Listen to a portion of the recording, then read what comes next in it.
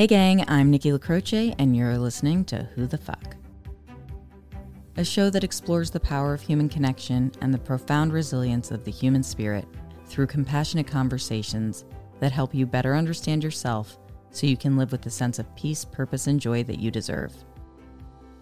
Each episode offers a safe space for guests to share intimate details of their personal journey and lessons learned along the way as we all seek to answer life's most important question. Who the fuck am I?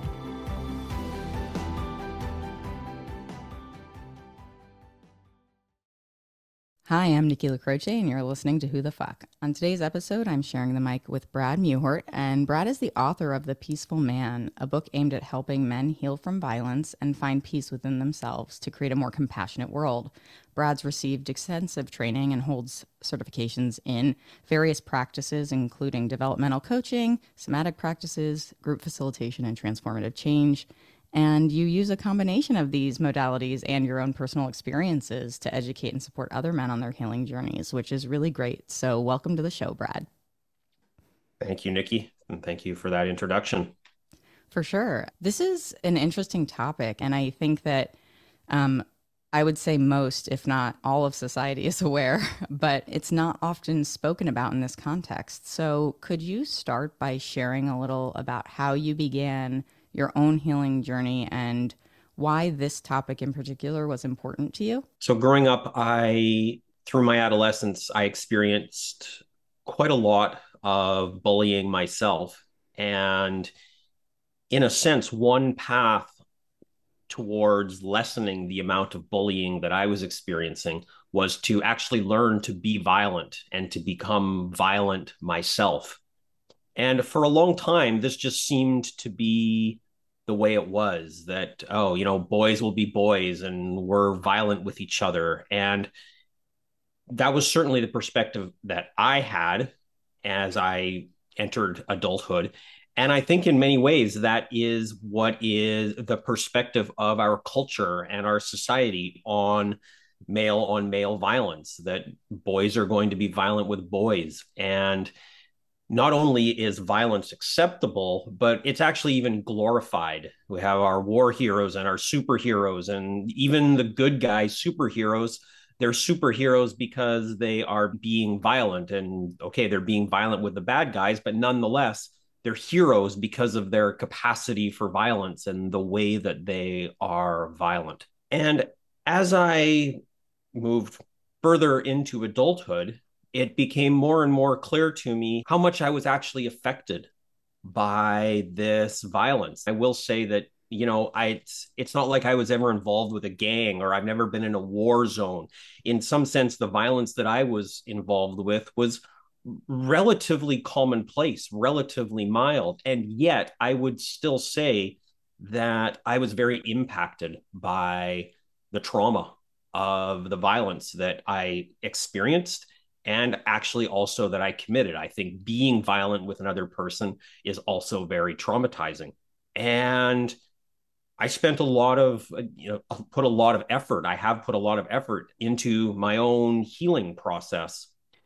And I guess above all, to answer your question, is I started to see that it doesn't have to be this way. Yes, certainly as human beings, we have a capacity to be violent, but equally, we have the capacity to be other ways. And I don't think all of this violence is necessary. I don't think that it's a necessity or inevitable that boys being violent with each other has to be more or less a rite of passage as we go through childhood and adolescence. It's a really great setup for the conversation, and thank you for sharing your own experiences in that, because I think that whole concept of boys will be boys, right? It's something that, I mean, it's a phrase for a reason, right? Like it is very commonplace, as you said. It makes me wonder, when you're working with people on this topic, do you find that people are a little bit dismissive of the broader impact of male on male violence because of that notion that boys will be boys? And maybe not even just people that you work with as clients, but when you're having conversations with people about this, is it still, do you think,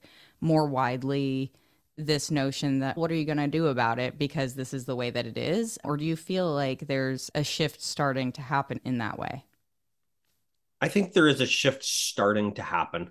I think it has a long ways to go. I think that attitude of being dismissive of it or just seeing it as inevitable and also seeing it as not that big a deal. Of Mm. course, boys they're rough with each other. It's just not that big a deal. I don't think. I think that's actually the most common perception of it.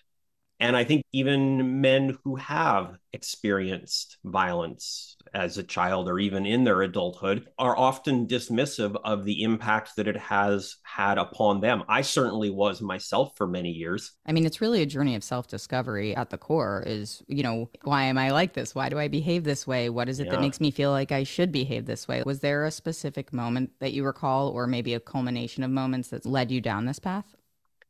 I think it was quite a spiral of realizing how it impacted me, how deeply it impacted me. I would say working with a psychotherapist for a totally different reason was what actually kind of perhaps opened my eyes to these my stories about involvement with violence for the first time and went, oh, yeah, I guess that did impact me.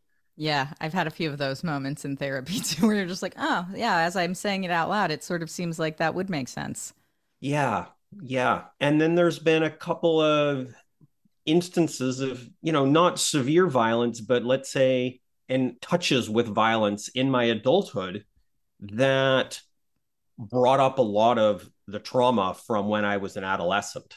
And those were actually, I would say, the moments that it most hit home when all of this, what I would say in many ways is held in my body, just, flared up. And it was like, oh, I'm not even just responding to what just happened. This just created the space for all of this trauma, all of these tensions, all of these things from when I was much younger to resurface. And while certainly, these were not things that I would choose to go through again, I actually can see the grace in them to actually have had the opportunity to see more clearly the impacts of what happened to me when I was younger, what I did when I was younger.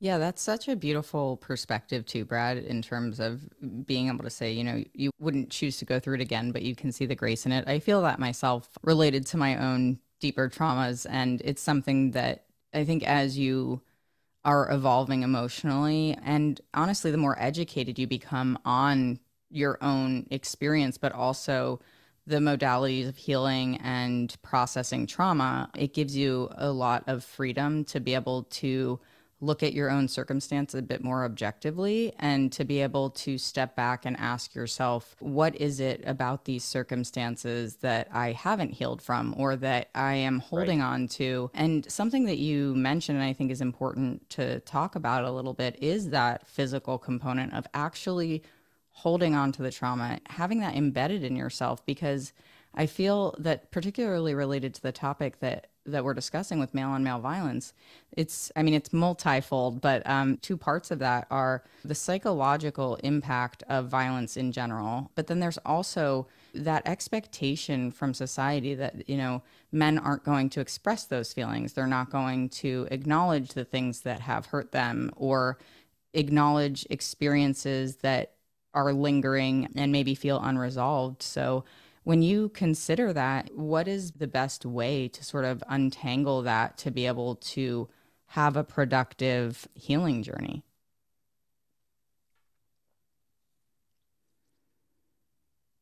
I think the very first step is simply to bring awareness to, might say, the issue of violence, that really bullying, violence on all levels is problematic and that it's a cycle. Look at it, there's no isolated incident of violence in a sense. I believe who is most likely to perpetrate violence? Someone who has been a victim of violence. I think it's very difficult to find people who are just perpetrating violence in a void where it doesn't come from somewhere from their own victimization. When someone has experienced their body being disrespected, their boundaries being violated, it's much easier for that person to turn around and not respect someone else's body, to violate someone else's boundaries. That's a really compelling statement. I want you to finish what you're saying, but I feel like it's really important to acknowledge that sense of your body being disrespected and your boundaries being crossed, because it's something that I feel a lot of people are really coming to terms with more now and Yeah, trying to understand their own boundaries. So please go on, but I that felt like an important thing to call out because it is so important to be able to make that distinction about what it is that you're feeling in those moments. right. Absolutely, Nikki. So these cycles of violence, I think this is what needs to be brought to awareness of, really, of everybody, but in particular into the awareness of people who have experienced violence, been involved with violence, and seeing these cycles, what they've gone through, and becoming aware of their stories of involvement with violence, perpetrating violence, being a victim of violence, seeing those as not being just normal or inevitable or not significant, and seeing how they have been impacted, how they are impacted potentially to this day. There's so many different ways that this trauma, I think, can live in us and come through and affect our happiness and relationships and all aspects of being, the lens through which we see the world. Definitely. So I think simply bringing light to what is very much held in the shadows in regards to the violence we've experienced and violence in general is the first step, a necessary first step before we get into really like healing through the body and through other practices. We have to just simply be aware of what happened and how we were affected and that we were affected. Yeah, and I think one of the things that I'm curious about from your own experiences, because when we first spoke, you were saying you weren't involved in gangs, you grew up in a relatively safe place. As you pointed Yeah. out, you are a white male, so you have that Yep. going for you in terms of societal expectations and acceptance. Yep. So when you think back to your own experiences, and you had mentioned being bullied, and I totally understand that. I was bullied growing up for a bit, and I remember this is such like a minute thing in the grand scheme of what violence is, but even just bullying. When I was in sixth grade, this kid said something to me. It was like, "You live in a box," and I took offense to it, and I called him a shithead, and I got in trouble for it. But it was like my response was retaliate. It wasn't.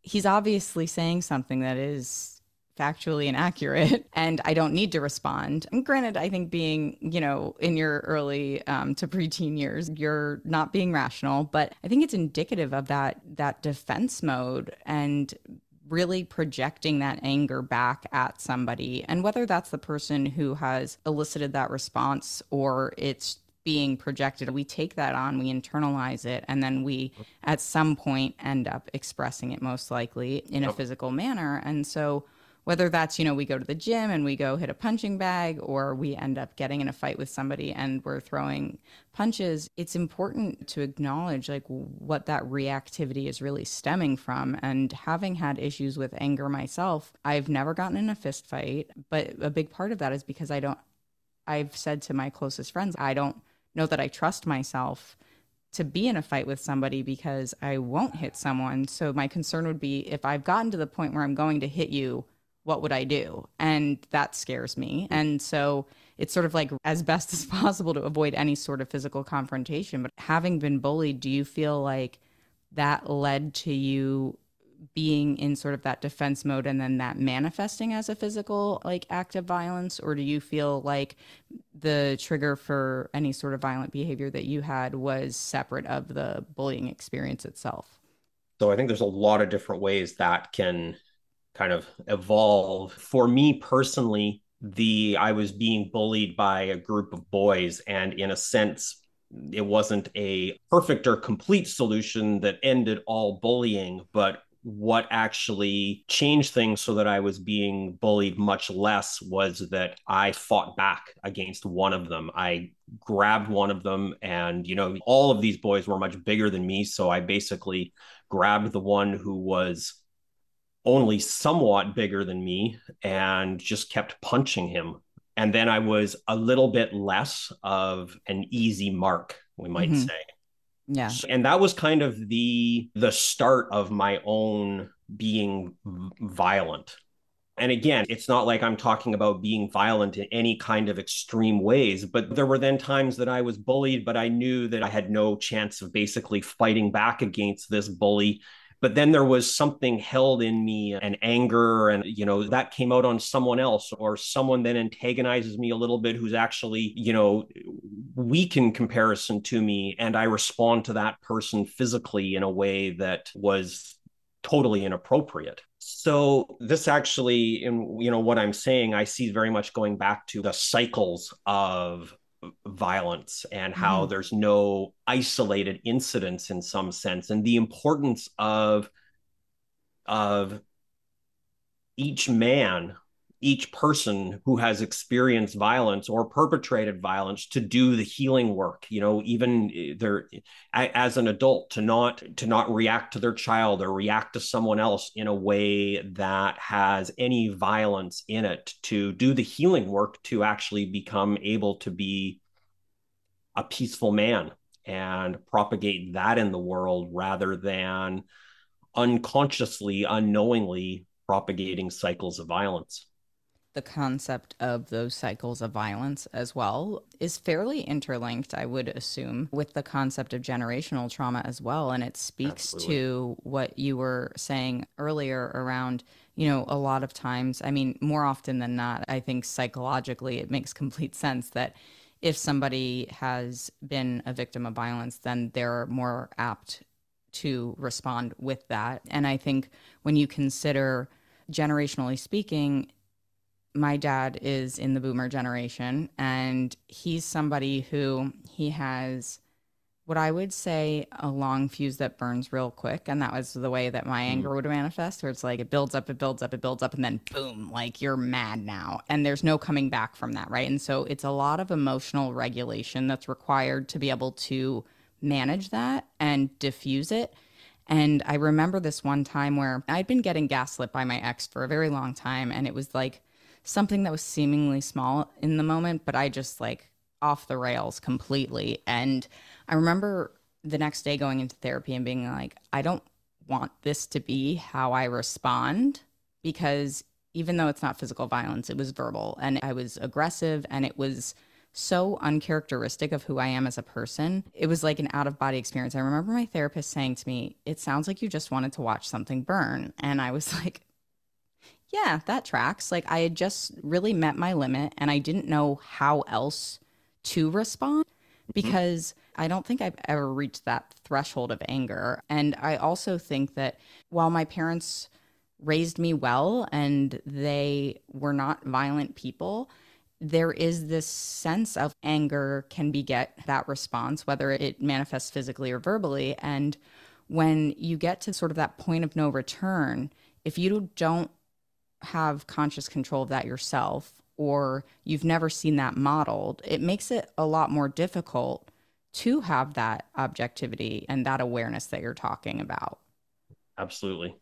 I think right now we're at a really interesting point in society where our generations are doing the work to break the cycles, trying to be more emotionally aware, trying to evolve more emotionally. So then we aren't stuck in these patterns, both psychologically and physically in this regard. I see sort of Gen Z in a lot of ways really coming forward and having this empathy and this compassion that I think generations before us, I don't want to say that they lacked the compassion, but I think they maybe didn't have such a great understanding of the importance of that compassion. Would Yeah, you agree with that? I would agree with that. And I think that in some ways, the capacity of the younger generations to do exactly what you're describing does actually derive from some of the healing work that previous generations have done, albeit not to the same depth, but each person in each generation is doing the work that it's in their capacity and For that sure. society supports them doing. I And love just that you taking just an said, oh, sorry. I was just going to say, I love that you just said and what society supports them doing. Because I think that's a really important Yeah. point to make. Because I think about, my dad expresses his emotions more than his father, who lived through the Depression, did. And I'm certain that he expressed his emotions more than his father, who was born in the late 1800s or early 1900s did, right? So progressively, that just from a societal expectation makes a lot more sense. And where I was going with my own example, very similar to what you're describing. My dad experienced horrible, horrendous violence as a child and as he grew up. In a sense, that was the water he swam in. And I would say not zero, but the amount of violence that I experienced from my father was like such a minuscule percentage of what he experienced himself. So I would say that it's actually quite extraordinary how much he overcame his own upbringing to be a very gentle, supportive father, and imperfect in that regard, but actually very extraordinary. I have a lot of gratitude to him. He wouldn't even have looked at it as being his healing work, but kind of like my own perspective on it is, yeah, he really broke some cycles there and did some really deep healing, even if he never would have even imagined it that way. I would say, yes, I'm kind of going a level deeper in my healing work and wanting to spread that and enable more boys and more men to do more healing work. And I'm able to do this because of the work done by my dad and others in his generation to create even a little bit less violent world than it was for them. All have a long ways to go. That is for sure. I mean, we can just look at the state of the world as an example of that. It's interesting because you shed light on something at the beginning of the conversation in it being so commonplace. It's everywhere. It's violence in movies, it's violence in television shows, reality, quote unquote, TV, actual reality that we're living in, the division that we see among people in the United States, globally. There's a massive amount of just collective sort of revolution happening right now. I'm so impressed by the people who are coming from a place across all genders, but coming from a place of wanting to treat people with compassion and a sense of humanity that it feels sometimes like we've lost track of, and really making the point that we are all human beings and that we have to allow each other to take up space and to find ways to resolve conflict that aren't rooted in violence. If the goal of a war is to solve a problem, I don't see how any war solves a problem. I think you get involved in a conflict to try to reduce the threat of a problem, but if you're fighting to fight, that's what the result is. People will be hurt at the end of all of that. What's actually been achieved? Somebody has more power, somebody has more money, but is there actually a resolution? That's the massive impact of this type of violence. And the people at the helm of this global violence are men. And I think I said this too when we had our first call, was like, I just sort of look at these people who believe really the lies that they tell themselves about how great they are, but also just that they feel they have the authority to invoke so much violence on other people. I look at that and I'm kind of like, what happened to you? What is it that makes you so insecure that this is the way that you feel you have to show up in the world to prove something about yourself? It's just like the greatest show of insecurity, even though they have these massive tactics. Absolutely. I want to start in response to that with what you were saying about seeing the humanity in everyone, and in the way that violence among men is at least acceptable and even glorified, and how we see men as heroes is to be violent. I think in many ways that is actually discounting men's humanity and the way that they are really impacted by violence, that men, were in some kind of stereotype of masculinity supposed to be impenetrable and solid and all of these things. But men have, soft, vulnerable bodies, then, feel pain and feel fear and anxiety and anger. And despite these stereotypes and these expectations of, heroes, especially in the ideal of masculinity, men are humans. And I think in many ways, in, going back to that boys will be boys and the glorification of violence, the humanity of men is actually being ignored. Yeah. And then I'm going to use the specific example of what's going on in Ukraine and Putin starting a war there and the crazy over the top violence that's happening against Ukrainians, soldiers and civilians. And, the scale of violence there, it in some ways seems totally disconnected from, a bully on the playground, a fight in the schoolyard. They're totally different scales. And while acknowledging that, I actually think there's a great deal similar in the process that's happening there. I I think think in the one juvenile nature of being unable to communicate effectively. Yes, I think that's a good way of putting it. I might also think about it in terms of I think a lot of violence comes from having intense sensation in the body that someone doesn't know how else to deal with except to, in a sense, blow that sensation out by being violent with someone else. I've literally had this conversation in therapy where I've expressed when I was working through this deep rage that I was feeling that it was really like blowing a gasket. It felt like the pressure built up so much that Mm-hmm. the only thing to do was to lash out. I need to get this energy out. I need to put it Mm-hmm. somewhere. I can't hold on to it anymore. But if I don't direct it in the right place, then it's going to come out at somebody else or it could come out at myself, right? Because the other Right, thing is you can internalize, but you can also explode at yourself too. right. Absolutely. And, and take someone who has, let's say, put together, experienced very severe trauma and doesn't have the self awareness and internal resources, such as you described, what happens? There's nowhere for that sensation. There's no outlet for that except to blow that out on another person.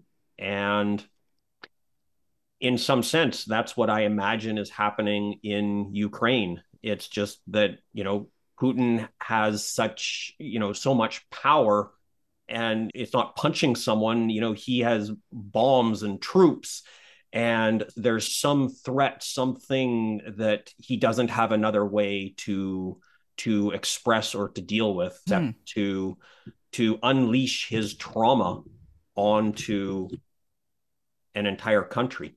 Yeah, it's so fascinating too because I mean, you can look at World War II and say the same thing about Hitler, right? Right.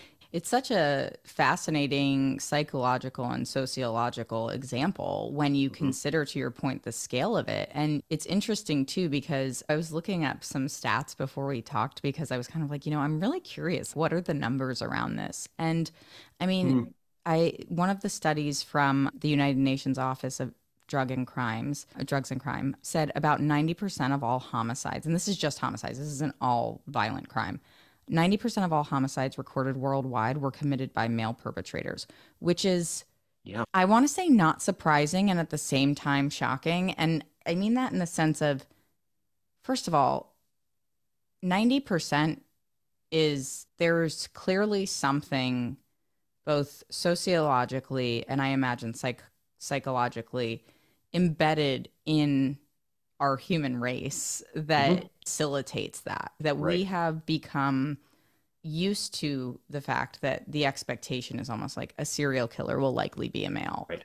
a rapist will likely be a male, but that Likely. doesn't mean that the violence that is being invoked is solely directed towards women either. And Right. I would be remiss if I didn't say, obviously a lot of it is directed towards Mm-hmm. women. That is Absolutely. a lot of times the psychological battle that men are facing and feelings of inadequacy that we see. And that ultimately comes down to a very base need, which is that we want connection and we want belonging. But the other part of it is men who are violent towards other men, whether that is a father being violent towards their child, or that is somebody that, get into a bar fight with, or somebody just has an act of rage and that leads to a death. These are things that if people aren't taught to cope with that and Yes. to acknowledge that as an unacceptable behavior, an inappropriate response, I think you said that earlier, then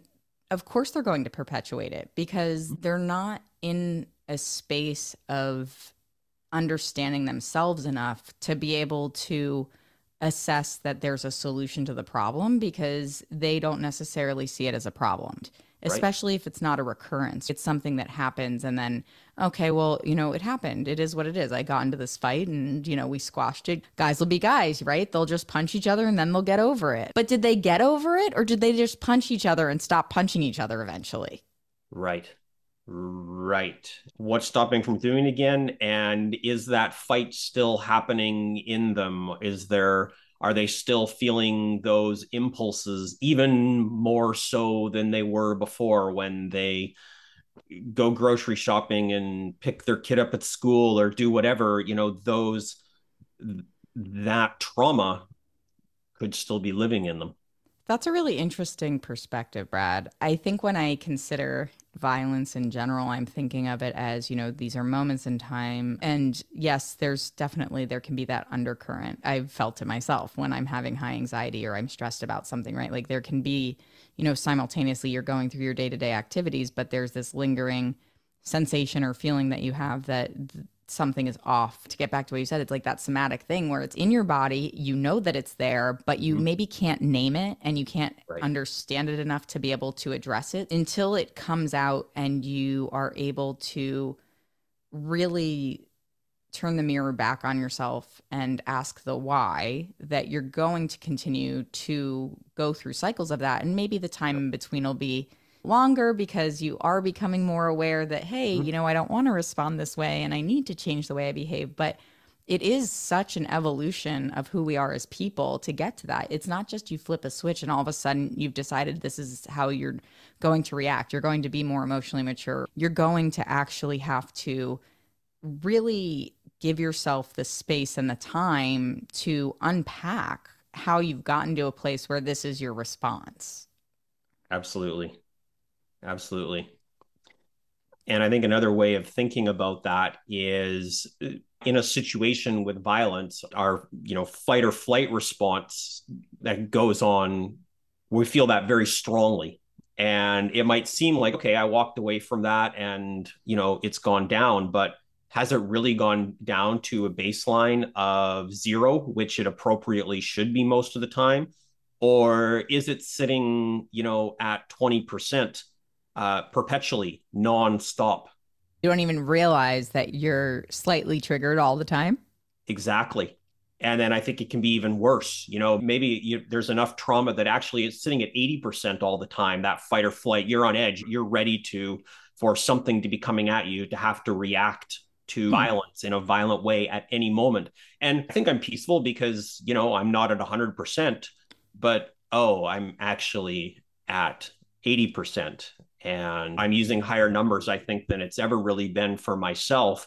But I see that in other people, and I certainly have had experiences of myself. Those touches with violence in my adult life. That's one of the things that those have brought to my attention. Like, oh, okay, I had a moment there where I went up to 100%, and that actually just gave me a different orientation, realizing then after the fact that I don't even have a zero. Like I have never been at zero. And, for me, it was probably more like, 10, 20% or something like Mm-hmm. that, to use a scale like that.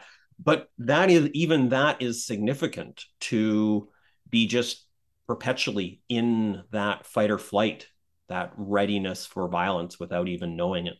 Because you've just become used to that because of the anxiety that is Yep. associated with those feelings and recognizing that the physical accompaniment of that stress is part of what needs to be healed. If we start living with it and we normalize that, then you're like, this is just what I feel like, right? But it doesn't have to be what you feel like. And I think Right. the important thing is to really come to a place within yourself where you can acknowledge that. And for me, I wouldn't have gotten there had I not been doing therapy, but also been doing some work for myself to really look inward and say, I don't like how I'm showing up in the world. I don't like the behavior that I'm exhibiting. And I want to be able to find better ways to, first of all, treat myself and also treat other people. And when you get some clarity on really the science behind it and the fact that your body is legitimately holding on to it, your nervous system is dysregulated, then you have so much more opportunity to fine tune the things that will help you get out of that fight or flight. Absolutely. And there are many ways of doing that. It is very possible to heal this, to deeper and deeper layers. And that's not to say that it's not sometimes challenging and quite an emotional process to do that work. It's certainly not to make light of the ease of the process and the potential difficulty of Oh it. no, it's terribly hard. Absolutely. And it really is possible. And I would say extremely worthwhile on a personal level and so needed on a societal level. I love that you just said both of those things. I know I mentioned at the beginning, like that you do a bit related to somatic practice and things like that. Would you be able to share a little bit more about that? Because I feel like that's something that, unless you are either actively in therapy or extremely interested in psychology, you're probably not hearing a lot about somatic practices. A little bit more maybe now than before because of social media. But I think in general, it would be something that maybe listeners could benefit from if they've never heard of it.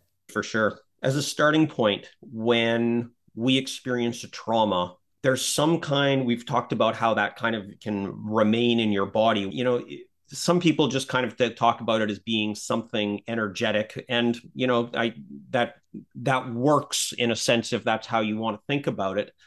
I tend to think about it from a more physiological, anatomical perspective and think of it in terms of the patterns that are in a sense get grooved into our nervous system and our muscles and our posture and the ways that we hold ourselves. We create habits in our bodies, in the way that we perceive, in the ways that we respond, in the ways that we move, in the ways that we stay still, in the ways that we breathe, in our facial expressions. We all have patterns and habits of the way that we do these things. And necessity, we need to have habits because we don't want to be thinking about what we're going, how we're going to make every smile, etc. We need to have patterns and habits that are ingrained.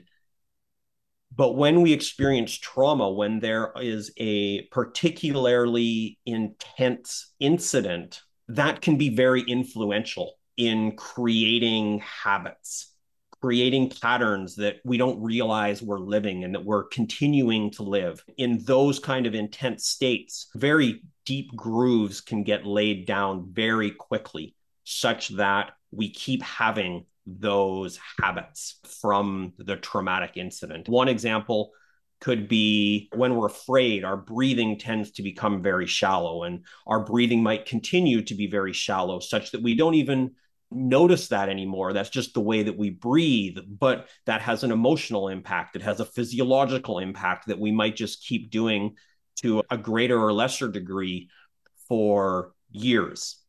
There's different ways of coming at healing traumas, sometimes in becoming aware of a story of violence that we were involved with and sharing that with someone. We get some relief, and that actually changes the pattern in the body. That's kind of the, at least in classic, kind of a classical approach to psychotherapy, that's exactly how it works. Another way into healing, though, is to actually work with the patterns in the body, to become aware of what physical patterns, what are we doing in the body, and to choose to let go of those habits and to bring in new habits. Like we were talking about, the emotional process can be difficult. That's usually not an easy process to become aware of these habits because they are the water that we swim in. So it often takes working with someone else on them to really become aware. But on the other hand, there are lots of practices that we can do on our own as well to become more aware of our bodies and the sensations in them, how we move, how we breathe, and to experiment with different patterns. I really love how you explained it as patterns and habits that we hold in our body. I hadn't really considered it as sort of a habit of your nervous system. And I like that concept because there's something to be said for how your body gets used to it. And I remember while I was going through a lot of healing, dealing with psychological and ultimately physical abuse with my ex, it was one of those things where I could go into therapy and I could talk about it, and I could talk about it very, very objectively. Mm-hmm. And I would have said that I was working through it. It's not to say I wasn't, because I was acknowledging what was happening. And that's the thing, is I think one of the hardest things to do when you're committing to your own healing journey, and to therapy in particular, is getting the words out and letting it exist in the world outside of you. But when you get to a place where you actually have done enough of the work and have the awareness to, maybe a little bit, it's predictive, almost like you feel your body starting to respond in a way and you can catch it a little bit. For me, that's a feeling of progress, being like, ooh, this is coming and I don't like that. Or I'm feeling really dysregulated right now, and I have a hammock under my desk, because the desk I have had the option to get one because it's a standing desk. And so when I'm feeling really stressed out and anxious, like, I will go chill in my hammock and swing back and forth to regulate myself, because I can feel it in my body. I don't want to go for like a run. I don't need to like get a physical anger out, but I need to feel comforted, and I need to have that ability to find sort of that peaceful sensation. But it's not just, it's not like the mind over matter piece of it. It's literally my body needs to feel soothed, and this is what I Right. can do right now to soothe that. But when you don't have the tools, or you don't have the knowledge for whatever reason, whether you haven't explored that or you don't want to explore that,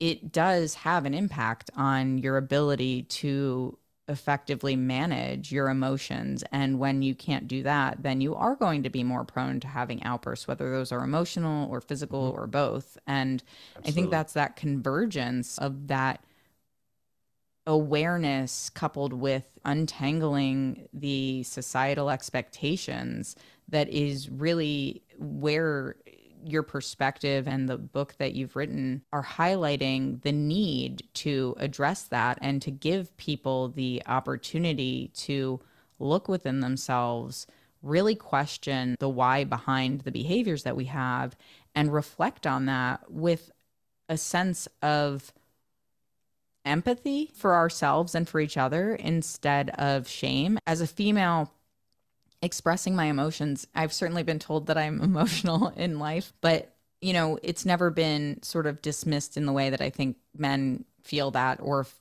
felt like I couldn't express myself, regardless of what a response would be. In being able to acknowledge within yourself and also help other people get to this place of self-awareness and ultimately finding that inner peace, what would you recommend to somebody who wants to embark on this journey of healing and help themselves, but maybe doesn't know where to begin, or feels insecure, possibly disempowered to actually go down that path? I want to say, first of all, just that the conventional definitions of masculinity, and that we're supposed to be impenetrable and solid and in control, and this is something that I see as being so important to change for reasons that I'm not even going to get into right now. But least of all, just for being able to engage in this healing process, it needs to happen societally. But the way we get there societally is for that to happen one man at a time, to be willing to open up and to shift from seeing being unexpressive and out of touch with emotions as being the masculine, strong thing to do, to actually seeing vulnerability and expression and being in those processes as being what is actually even stronger and more masculine than negating those, than denying those. That is one thing that I think is so important, and would, really hope to see more of, more men becoming, seeing themselves, seeing that as being masculine and strong. I love that you said that, Brad, because I've been very lucky with guests that I've spoken to in the last couple of months to have had a lot of interest from men in particular wanting to share their journeys through their healing, mental health, really establishing that sense of self separate of the societal expectations. So I'm optimistic. Great, great. And then to answer your question more specifically about recommendations, and you're wondering about working with someone or doing it on their own, I'm going to say it's going to be different for different people. There may be some people who actually have a fairly easy process and can get through something totally on their own, whether they're willing to work with someone or not. And for others, it's going to be a lot more of a process. And for such people, at least ultimately, it's probably going to be necessary to work with someone. I'm going to say, if someone is reluctant to work with anyone, to express anyone directly, I would say my book is a great place to start. I recommend practices in there. There's questions to explore in there. Someone could certainly at least get through opening layers and to become more aware of things, and perhaps reach the point where they were ready to actually engage with working with someone. Or even if not, maybe they'll get enough from that, or maybe that's as far as they're willing to go. I think healing, for anyone who's had any significant amount of trauma, there's no end to healing. There's, which is both to say that you can do any amount of it, and any amount of it that you do is beneficial. But you're also not going to reach a point ever, I don't think, where you're like, okay, I'm totally done with it, I'm never going to be affected by this again. I've actually arrogantly thought that myself before, and then been rudely awakened at some point in the not too distant future from that point, that, oh yeah, haha, no. Yeah, definitely. I feel the exact same way. And it's funny because my friend, who was the person who really, through her own journey, inspired me, had told me that her sister recently started going to therapy, and it was going really well for her. And she was starting to unpack a lot, though. So she's realizing that this is more of a lengthy journey. And I was like, oh, welcome to the rest of your life. Because once you go on that journey to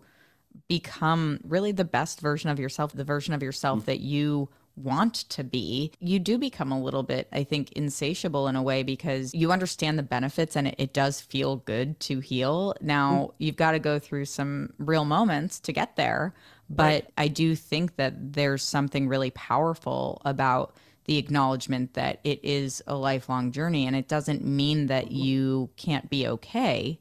It just Right. means that you're still actively embracing the fact that, we as human beings are imperfect, and our lives and our experiences really do drive who we become. And you have to make an active choice as an individual to keep yourself in a healthy mental and physical state. It's the same thing if you just said, whatever, I'm just never going to work out again. And that's fine.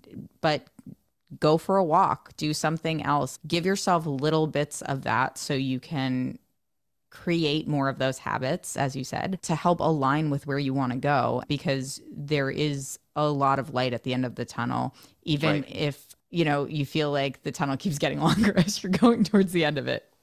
Yeah. And I will also say that's not necessary. If there's just something I want to deal with, yeah, sure, do that healing work. If that's as far as you're going to go, great, please do that. And then you'll go deeper, or you won't, as seems appropriate to you at that point. But it's not like taking the first step into doing healing work is a lifetime commitment either. You just take the first step, and that's all you need to do right now. And Yeah. maybe that's all you ever need to do.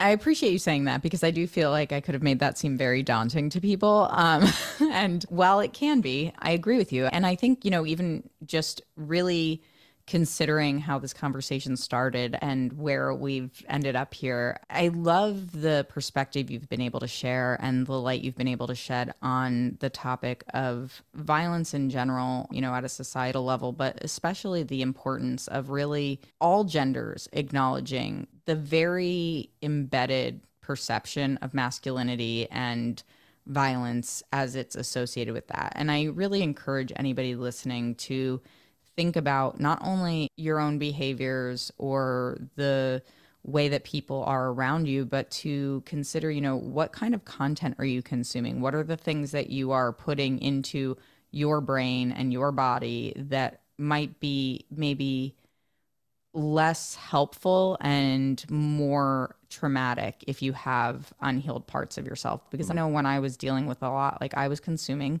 more negative content, and it's easy to think, okay, whatever, who cares? It's just a Netflix true crime documentary. Everybody wants to watch it, but it's sort of feeding that need or that expectation for us. And part of what we can control is what we consume, and really being intentional about educating yourself on the things that you care about and the opportunity that you have to grow, I feel is a very good way to spend your time. Absolutely. Well, gang, that's all for this episode of Who the Fuck. If you enjoyed our conversation and want to learn more about healing from violence and how to find peace within yourself, you can purchase Brad's book, The Peaceful Man, on Amazon, and I'll share that link in the show notes. And Brad also offers individual online sessions and men's groups to help those looking to heal. So you can check that out at Brad's website, peacefulmanbook.com. Thanks so much, Brad, for joining me today. I had a really great time chatting with you. Thank you, Nikki. It was a pleasure to be here with you. Thanks for listening to Who the Fuck. And if you like what you hear, share the show with your friends, family, coworkers, or anyone else you think needs a healthy dose of introspection and raw authenticity. Feel free to rate and review wherever you get your podcasts. It's always appreciated. And you can also visit whothefck.com to check out more content. Plus, you can follow me on Instagram, TikTok, and YouTube at whothefck_pod to keep up to date with what's new in my world and for exclusive bonus content. Catch you on the flip side. Introducing the Deep Leadership Podcast. Leadership is a people business. That's the philosophy of your podcast host, John Rennie. As a former submarine officer who spent 22 years leading businesses in corporate America before starting his own manufacturing business, he knows that leadership matters. Deep Leadership is real-world, actionable leadership advice from John and his expert guests. Become a leader worth following. Subscribe today. Electricast. Welcome to Sarah Talk Solutions. Ladies and gentlemen, you've tuned into a bit of a different type of show. I'm Sarah B and I'm your host. You can find me on my IG, which is Aussie_Sarah_LA. I talk about amazing, relevant conversations and topics and what functions that goes on in this magical, wonderful, wonderful city of the City of Angels. My IG, which is Aussie_Sarah_LA.